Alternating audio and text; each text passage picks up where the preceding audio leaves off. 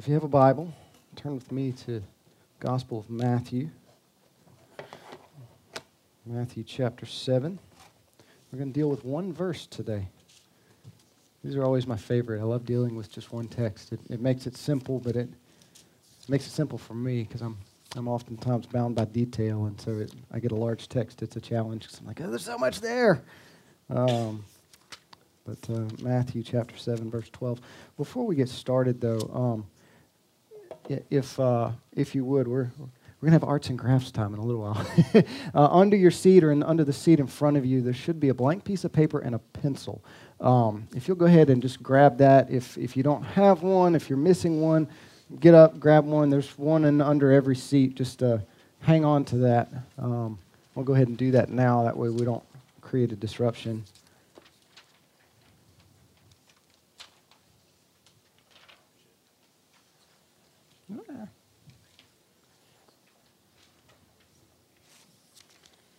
All right, in good shape. Okay. This way, when your kids talk about their arts and crafts time, you can say, well, we had arts and crafts time too. Okay. Matthew chapter 7, verse 12. Jesus, as he comes to the end of his teaching time in the Sermon on the Mount, he says, in everything, therefore, treat people the same way you want them to treat you, for this is the law and the prophets. Let's pray. Father God, you have laid out in history a pattern of grace. And we're so apt to rest on our own righteousness, rest on our own rights, rest on our own pithy love and affections, and not on the grace you have shown us on the cross. Father, may your grace be magnified through your word this morning. May you affect our hearts to turn around and love others as you have loved us. Give us a boldness, Father, that would do that in the midst of a world that turns this golden rule upside down and trashes it. Make much of yourself through your word this morning. I pray this in Jesus' name. Amen. So I want to make this statement, or this is my thesis this morning. I want to make the argument that the foundation for loving others rightly is rooted in the gracious love of God for us, not in self-serving love. Let me say that again.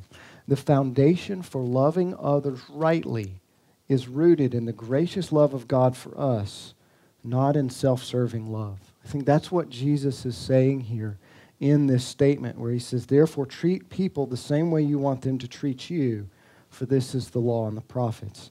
Now that may seem like a no-brainer. It may seem, well, like, duh, Austin, why you make an argument for that? But that doesn't necessarily seem to be what's, at least on the surface of this text. I mean, this is probably one of the most common texts that's known throughout our secular culture. Do unto others as you would have them do unto you. This is something that, a non-Christian would teach their children. You could take this phrase and walk into just about any secular or religious institution and put this up on a wall. They probably would not have a problem with it. Just don't put Jesus quoted it, maybe. But if you put this up, they'll go, yeah, we can get behind that. We affirm that. The problem is that we don't live this way. While we'll affirm it, even the Christian church and the secular world will affirm it, we don't actually live this way, not in the sense that Jesus is meaning it here. Because the culture will affirm the golden rule. How many times have you heard this? Well, if we'd all just love one another. Or how about this phrase? Can't we all just get along? Can't tell you how many times I see that on Facebook. Can't we all just get along? Or someone might say when they're asked about, well, what do you think is the answer to this or that? Or what do you think is the answer to this cultural problem? Well, I think if we just all live by the golden rule, you could probably pull that out of many people in pop culture. who have become icons, and that just sort of becomes the tagline. It's a safe saying that covers a lot of things. And where Jesus says this, many folks will look at this and they'll go, see, Jesus here, he's teaching a concept that's been in place for centuries. He wasn't the first one to say this. This was taught in other religious cultures. He's not the first one to say it. And it's almost as if here Jesus is summing up all of the Old Testament in a man-based moral statement. And those that would say that would say, see, Jesus is just another religious guru. He's just another religious guy who's just trying to make peace with a man-based statement.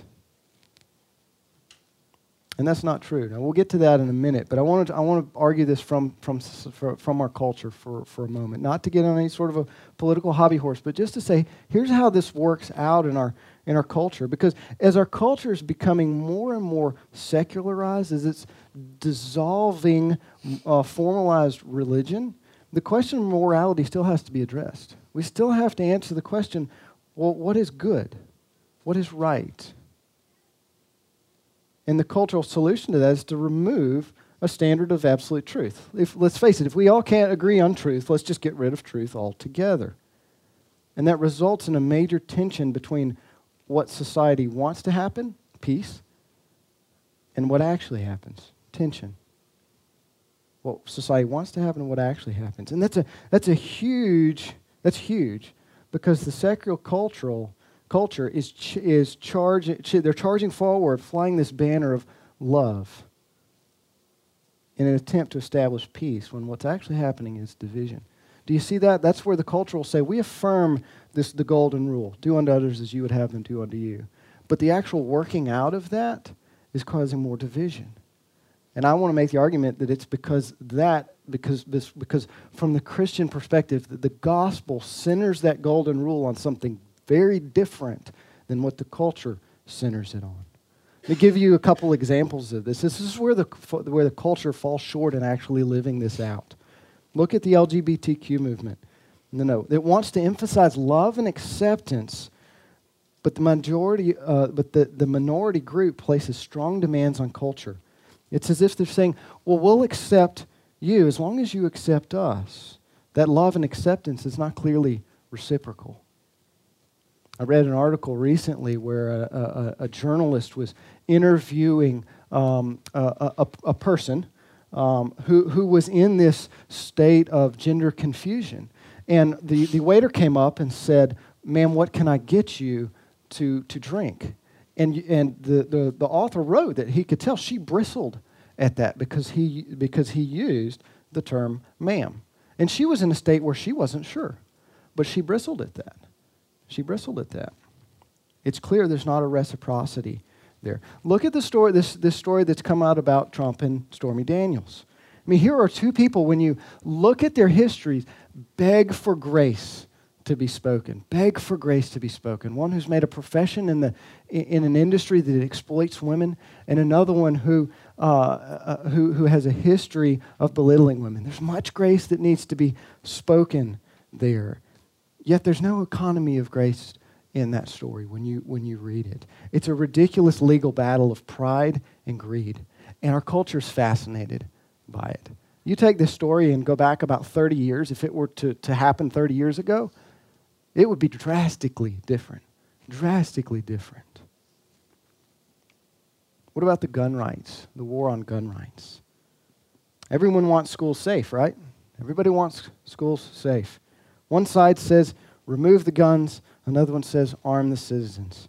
One side says, we want to be safe, so you put down your guns. The other one says, we don't trust the heart of man, so we're going to keep all of us safe by honoring our Second Amendment rights. Both taking rights and leveraging against one another. So why is the golden rule falling short? Why is it falling short here? Because our culture is putting the individual at the center as the determining factor for what is good. But isn't that what the golden rule says? I mean, look at it. What does Jesus say? He says, treat people the same way that you want to be treated. Aren't you at the center of that? Aren't you at the center of that determining factor? On the surface, it would seem that the culture kind of gets that. Is that what Jesus is actually saying here? And I'll argue that it's not. What's different about what Jesus is saying? Jesus says in the positive what previously had been said in the negative. When you look at what other religious leaders in this time and before had said about this golden rule, it's been in the negative. Don't do to others what you don't want them to do to yourself. Jesus puts it in the positive. He says, treat others the same way you want them to treat you. Do unto others as you would have them do to you.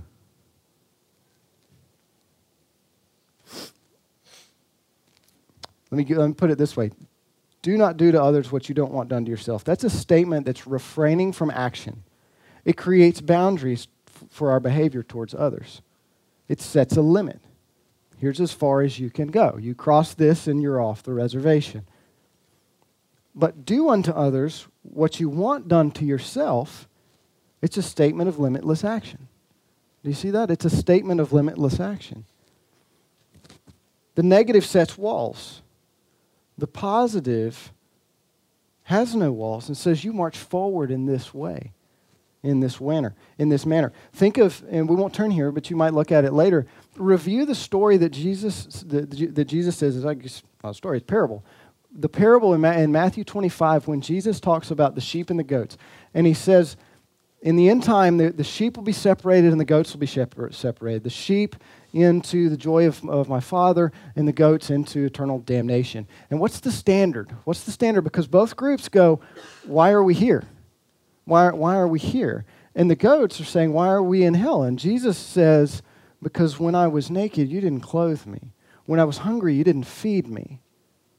When I didn't have a roof over my head. When he gives these statements based off of what they did not do.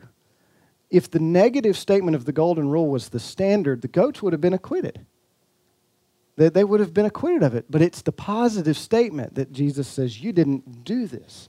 It's not that they did not do something. They didn't do this.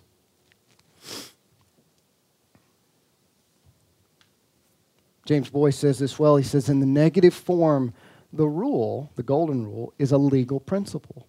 And the law always has self as its center. C.S. Lewis gives a wonderful example of this.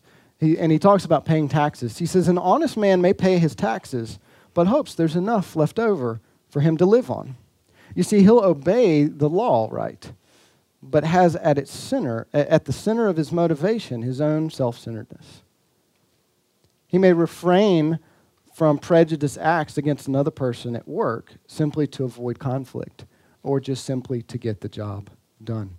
Man may keep the law as long as he profits from it.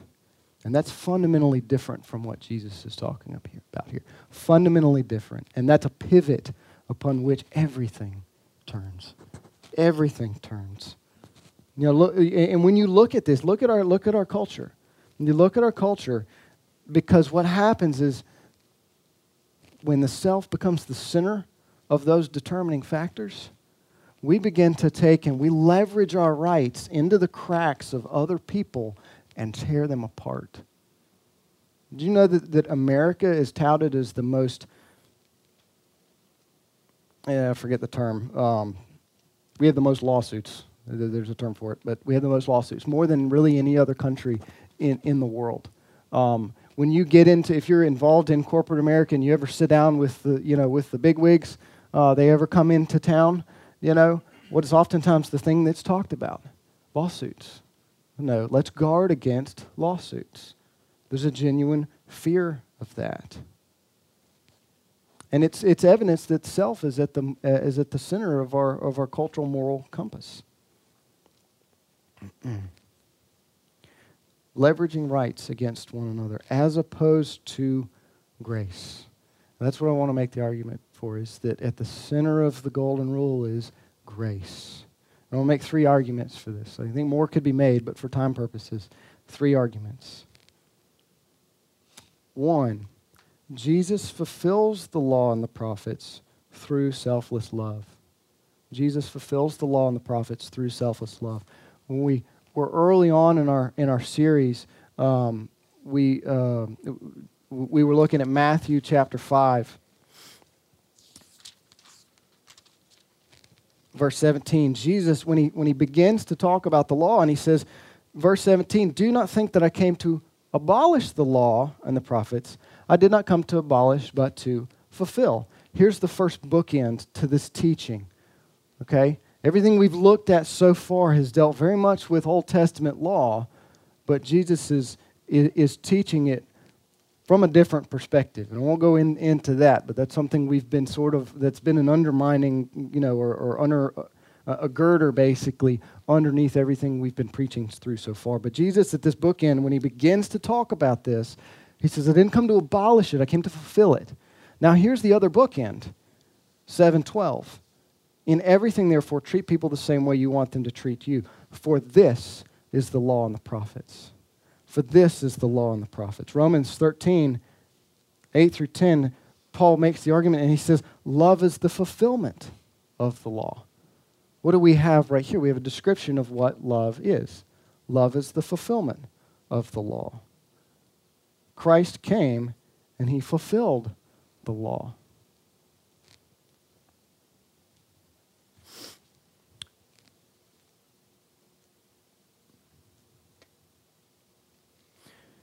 But Jesus demonstrates more than just a pure human love. And I think this is where things get really big and really important. Flip over to Philippians chapter 2.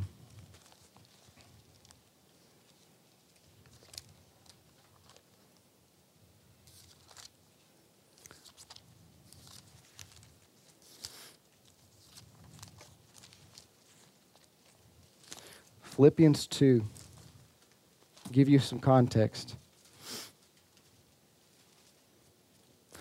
So here, when we look at Philippians 2, verses 1 through 13, here Paul, he brackets both ends of this section with Paul's love for the Philippians and their love for him.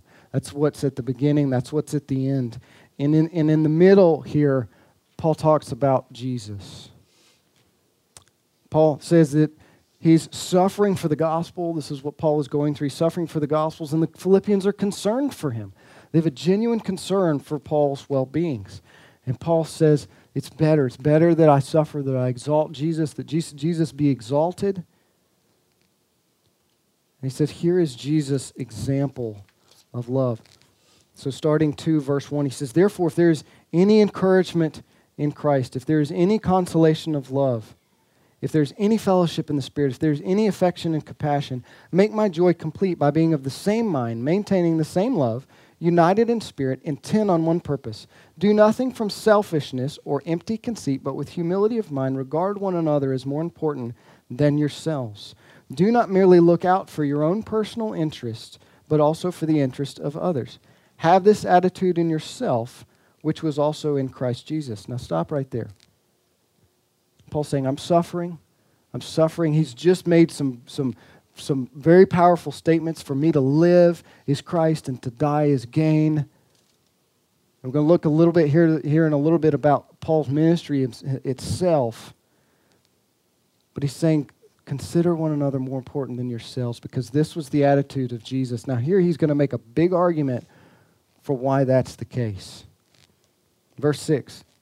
Speaking of Christ, he said, who, although he existed in the form of God, did not regard equality with God a thing to be grasped, a thing to be held on to, but emptied himself, taking the form of a bondservant and being made in the likeness of men, being found in appearance as a man, he humbled himself by becoming obedient to the point of death, even death on a cross. So what's Paul's point? He said, look, Jesus, who is the divine Son of God, which, by the way, if you're talking to somebody who maybe is a Jehovah's Witness or is a Mormon, this this argument makes no sense if Jesus is not the divine Son of God. The strength of the argument is pulled out from underneath it. But Paul is saying, as Jesus was the Son of God and had the rights, all of these divine rights, and yet he, in his love, set those things aside, clothed himself in humanity, took on human flesh, and was obedient to the Father to the point of death. He says, this is the love that Christ has showed us. How is it that we should consider one another more important than ourselves? It's because Christ demonstrated this for us.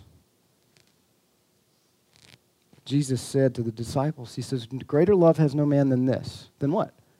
That he laid down his life for his friends. Right? But Paul says in Romans, he says, now one will surely die for a righteous man. For a good man, someone might dare even to die. Right? Because they're worth our life. They're worth that. But God demonstrates his own love for us in that while we were sinners. While we were sinners, that's not like while we deserved a slap on the hand. We were enemies of God. We were enemies of God. We were at the polar end of the spectrum. That should enamor us. That's grace. That is grace right there. Jamie read from 1 John 4, 9 and 10. In this is love, not that we loved God, but that he loved us and sent his Son to be the propitiation for our sin. There's a good $5 word, or as my 5-year-old says, a good teenager word. And John says, brothers, if God's loved us this way, we ought to love others in the same way. We ought to love others in the same way. This is God's standard. That Christ, who had all the rights, had everything to leverage against us, loved us and set it aside and said, I'm going to bear your punishment. I'm going to bear your punishment. I'm going to do an example of this. If that paper I referenced earlier, take that paper out with your pencil, with your pen. And I want you in the middle of that paper, I just want you to draw a straight line down the middle of the paper. Doesn't care. Yeah, just down the middle, draw a straight line. Okay. Everybody got their line drawn? All right. Now I want you to, everybody draw a line? This doesn't work if you don't draw the line. Okay. All right. Now I want you to compare your line with somebody near you. Come on, compare your lines. There you go. Nice. Okay. All right, keep going. All right, who thinks they have the straightest line? Anybody? Okay. Okay, that's pretty good. You didn't draw it. You're disqualified. Go sit outside. All right, okay. Now here, I want you to take and fold your piece of paper over and use the straight edge of your line to compare how straight your line is. Fold your paper over and compare how straight. Use the straight edge of your line and align it with your line. Yeah, no, take the straight edge, move it up against your line. How does it look? Evan, can I see your? Let's see yours real quick. All right, straight edges of the paper. Use that. There you go. Like that. You see? Okay. The straight edge of your paper represents a genuine straight line. It's cut by machine. Okay? So use that. All right. How'd you do? It's not straight, is it? Okay. Somebody here is going to be a professional artist, and this is just going to pull the rug out from under my example. So. All right, here's the point. Here's what we do when we look at this golden rule. We look out amongst other people, and we go, well, here's what I deserve. Here's my straight line. But God holds the life and death and burial and resurrection of Christ, the rights of Christ, which is his straight edge, up against our life to show us how crooked we are, to show us our need for grace. This is the gospel. This is the gospel. The gospel is at the center of the golden rule.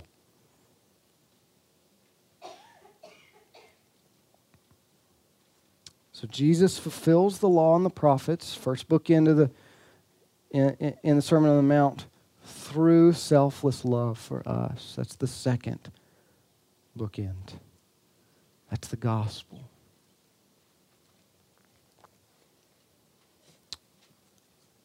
Second argument, grace is at the center of the golden rule. Look at Paul's example of love for the Thessalonians. Flip over Thessalonians 2. First Thessalonians. 1 Thessalonians 2.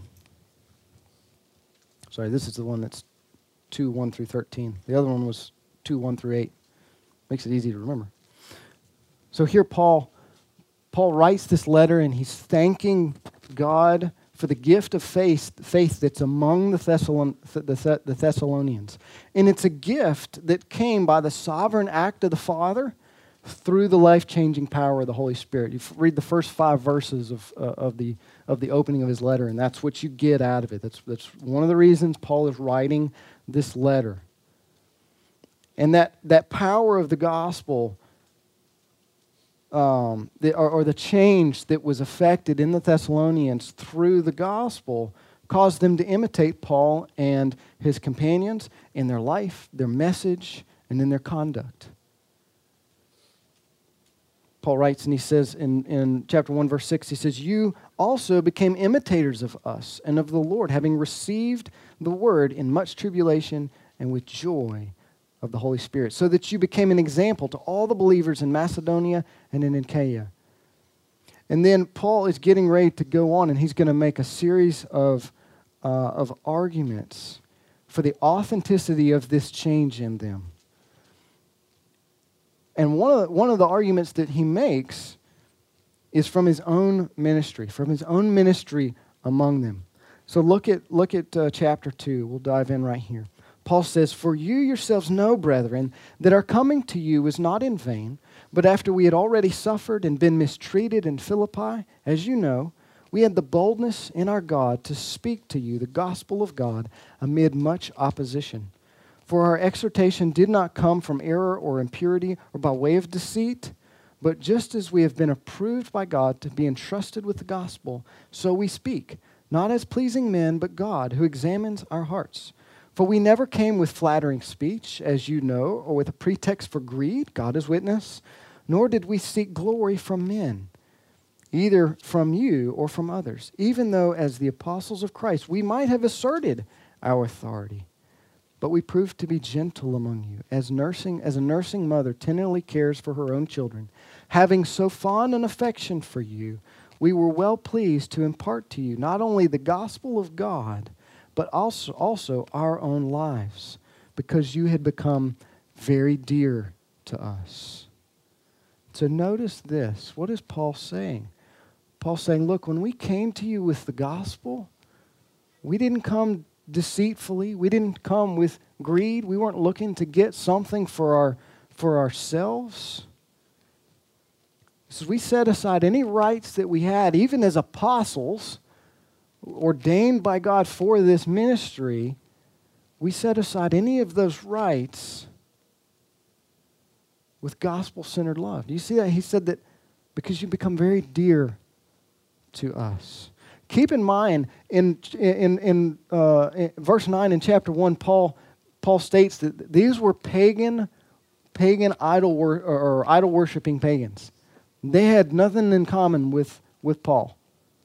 They had nothing in common with Paul. Yet he preached the gospel boldly amongst much opposition. There was much opposition there because he loved the people.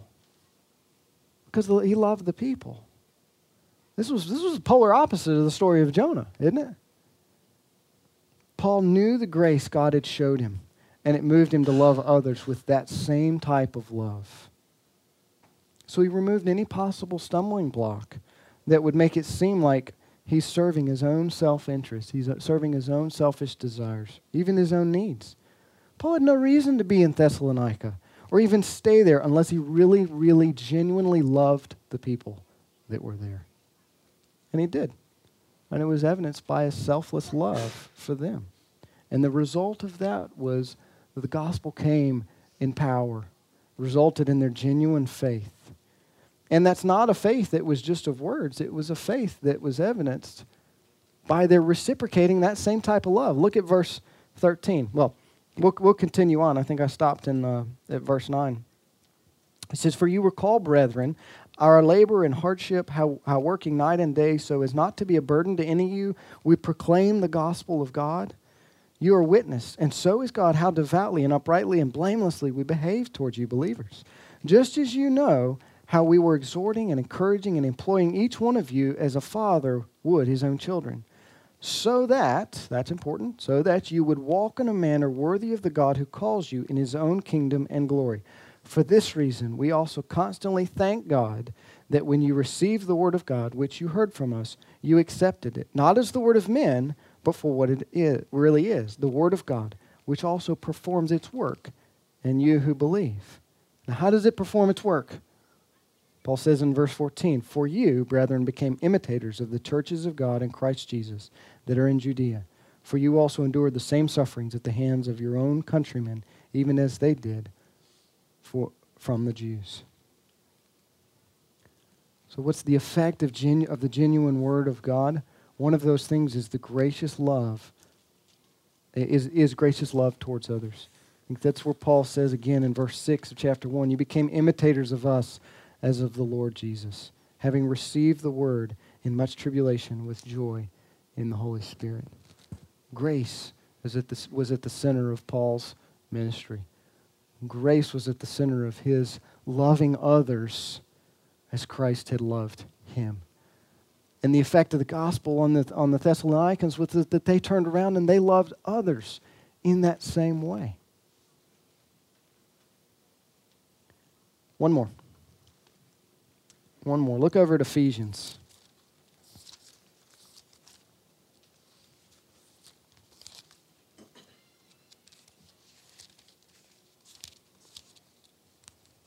Ephesians chapter 6. I'm sorry, Ephesians chapter 5. I have that down. Paul here, as he finishes his letter to the Ephesians, and he's giving practical encouragement for their life and conduct amongst one another, zeroes in on the family, zeroes in on the relationship between husbands and wives. And he says, husbands, love your wives as Christ also loved the church and gave himself up for her, so that he might sanctify her, having cleansed her by the washing of the water with the word, that he might present to himself the church in all her glory, having no spot or wrinkle or any such thing, that she would be holy and blameless. So Paul uses the love of Christ for the church to give the grounding for how husbands love their wives. But he goes on further to that. And what he says next is very parallel to what Jesus says as his bookend to the teaching section on the Sermon on the Mount. He says in verse 28, so husbands ought also to love their own wives as their own bodies. He who loves his own wife loves himself. For no one ever hated his own flesh, but nourishes and cherishes it, just as Christ also does the church, because we are members of his body. So Paul says Christ's selfless love for the church, that's the standard for your marriage. That's the standard for your relationship with your wife, husband.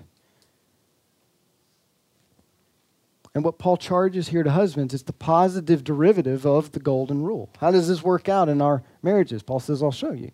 This is what it looks like. Because it's a little easier to love your body when you're a single person, right? Because you're at the center of those decisions. You decide, well, I want to tone up my muscles, so I'm going to go to the gym. I'm going to eat certain foods. Maybe I want to be more knowledgeable about this particular hobby or this whatever, and so I'm going to read certain books. You even deny your body certain things. Well, I'm going to stay away from that candy. I'm going to stay away from that, those Cokes, and I'm going to stay away from drugs, or you set those certain boundaries. You care for your body in that way. But when a spouse enters the picture, your body changes, and it changes drastically, right? It changes drastically because your spouse then becomes an extension of yourself. And if you're a Christian, you realize that the old self doesn't like a roommate. The old self fights against that. And you have two choices here. Either you leverage your rights against one another, or you walk hand in hand with grace constantly leading your marriage. What does it look like when you're marriage is leveraging rights instead of grace being at the center of that. You work out some sort of a loose form of legal system in your marriage with roles and rules. Well, you did this last time, so now it's my turn. You got to do this. This was your time to do your thing, so now it's my time to do my thing. You know, I spent so many hours with the kids, so now let me do this. Take that lever, work it in, just apply some pressure here. Oh, no. That's not my responsibility. That's your responsibility. You see, leveraging rights against one another. What about grace? When grace leads. Asking the question, is this decision what is most nurturing for my spouse? Is it what's most nurturing for my kids? Is it what's most nurturing for my body? Yes, okay. I've spent 10 hours with the kids while you were off doing this or that, but dinner needs to be made, and I know that you hate cooking. So please help watch the kids so I can make a meal for us. You know, gosh, we both had a brutal day. You got beat up at work, I know that didn't go well for you. I had a tough day at work too. We're tired, we're exhausted, but there's still things that need to be done around the house. I will do this. I know this needs to be done. This is important. I'm going to do this. I'm not going to go sit in front of the TV. I'm going to do this. I'm going to hoist the banner that says, here's what's good for our family with Christ at the center. And we're going to go this way. I'm going to treat others. I'm going to treat my spouse as I would want myself to be treated and not use my own desire, my own rights as leveraged against them.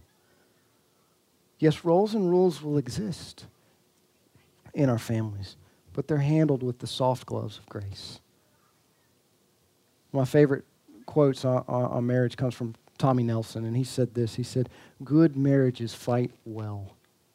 Good marriages fight well. And they have grace at the center of them. So in closing, how do we apply? How do we get to some practical application? What does this mean for us when grace is at the center? Well, let me ask you some questions. In your love for others, are you at the center of that expression, or is God's grace for you at the center? Do you leverage your own rights in the cracks of another's character and in doing so tear them apart? Or is God's grace towards you sufficient to cover the multitude of sins or character quirks, and that's important to distinguish between those two? Is it sufficient to cover the nakedness, let's say, of another person in those relationships? Let me ask you, do you determine your relationships, your friendships based off common interest? Do you look at somebody and go, well, I can't really hang out with them because I don't have anything in common? Let me tell you, that's a confession that you seek the relationship mainly for what you can get out of it. Mainly the enjoyment of something that you already have an affection for. Golden rule love looks away from self-interest and is solely interested in the other person for who they are. For who they are as an image bearer of God, created in the image of God. As we roll out our new missional communities here in the next couple weeks, that's going to be a test. Because you might sit across the room from somebody and go, I don't have anything in common with this person. And yet in the Bible, I see that God pulls together people that don't have anything in common with each other. You look at the lives of the disciples, those people never should have sat in a room together without punching each other in the face. I mean, really. And yet Christ unifies them. He unifies them with grace. He unifies them with grace. Look at the people that are collected in the churches in the New Testament. Look at the history, just the little brief snippets of history you get from people in Acts who make up the church at Philippi or of Ephesians. And you're like, these people are so just different from each other. And yet they come together because of the gospel. The gospel hadn't changed. When we meet together, Our relationships are centered around that same gospel. Not, well, do you like Chinese food? I like Chinese food. Oh, hey, you go to the gym. I mean, secular relationships right now in our culture, that's what they center around. You have your gym friends. You have your work friends. You may even have your church friends. But the gospel, when the gospel's at the center of your life and your relationships and your love for other people, it draws no boundary there. It draws no boundary there. Is Jesus' love for you glorious enough for you to lay aside your self-interest and serve others who don't look like you? That's a fundamental question for us as Christians. Let me ask you this. In your relationships at work, do you muscle through those difficult relationships merely for the practical reason of getting the job done? It's like, okay, you and I butt heads. I don't like you in Jesus. You don't like me, but we've got to get this thing done. So, you put the wheel on that side and I'll put the wheel on this side and we won't talk to each other. Is that the way you approach your relationships with people at work? That type of affection has you at the center. When God's grace is at the center, your posture towards that person changes. Does it make it easier? No. No, certainly not. If anything, it makes it harder. But you'll care for them more holistically than just, I'm going to keep you at arm's distance simply so we can get the job done. Simply so that I don't get fired and you don't get fired. And we take home a paycheck at the end of the week. When you have gospel-centered love towards coworkers, your posture towards them changes. And they will recognize that. Because your posture towards them and your behavior towards them, while you'll get the work done, they're going to notice that your attitude towards them is very different than their attitude towards you. Does it mean that that's going to be a messy relationship? Oh yeah, you bet it will be. Is there potential for the Lord to do great things and exalt himself in that? Oh, absolutely. What did we just read about Paul in Thessalonica? He suffered much in the midst of opposition, but the gospel came in power in the lives of people. Sinclair Ferguson writes this. He says, only a person who sees that he's a beggar before the Lord and has nothing to offer, but has discovered that he's an heir of the grace of God, will be sufficiently freed from self-centeredness of character to put others first and to do to them what he would appreciate receiving from them. This should affect our worship. We should be overjoyed to come and worship this morning. I was convicted of that when I was sitting right there singing. And we sang the song, How Deep the Father's Love for Us. I was like, man, I was pleased to come and to preach and to worship this morning, but I was struggling with my kids and just all these other things that were going on. And I was convicted of that. I was like, man, how deep is the Father's love for me that I get to come and praise him and exalt him, to be reminded of his love for me. That should affect our worship.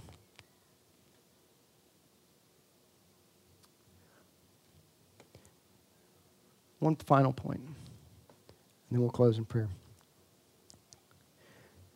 Imagine if you had a friend that when you got together, that person wasn't thinking about what they were going to say next. They weren't thinking about a story that was going to top your story, or they were listening to what you were saying. They were interacting with you. They listened to your heart. They listened to what was going on in here. And they helped you work through it. They shared common interest. When you had a great thing happen to you, they lifted you up in that. When you had a very bad thing, when you were going through suffering, they didn't belittle that. They walked right alongside you. They supported you. When you had a need, they were right there. They genuinely cared for you holistically. Who would not want a friend like that? I'd be the first to go, hey, sign me up. Where is that person? Now here's the question. What are you doing to be that kind of friend? What are you doing to be that kind of spouse? For Jesus says, treat others in the same way you want them to treat you. And this is the law and the prophets. In this is that right there. That's a lot to sum up.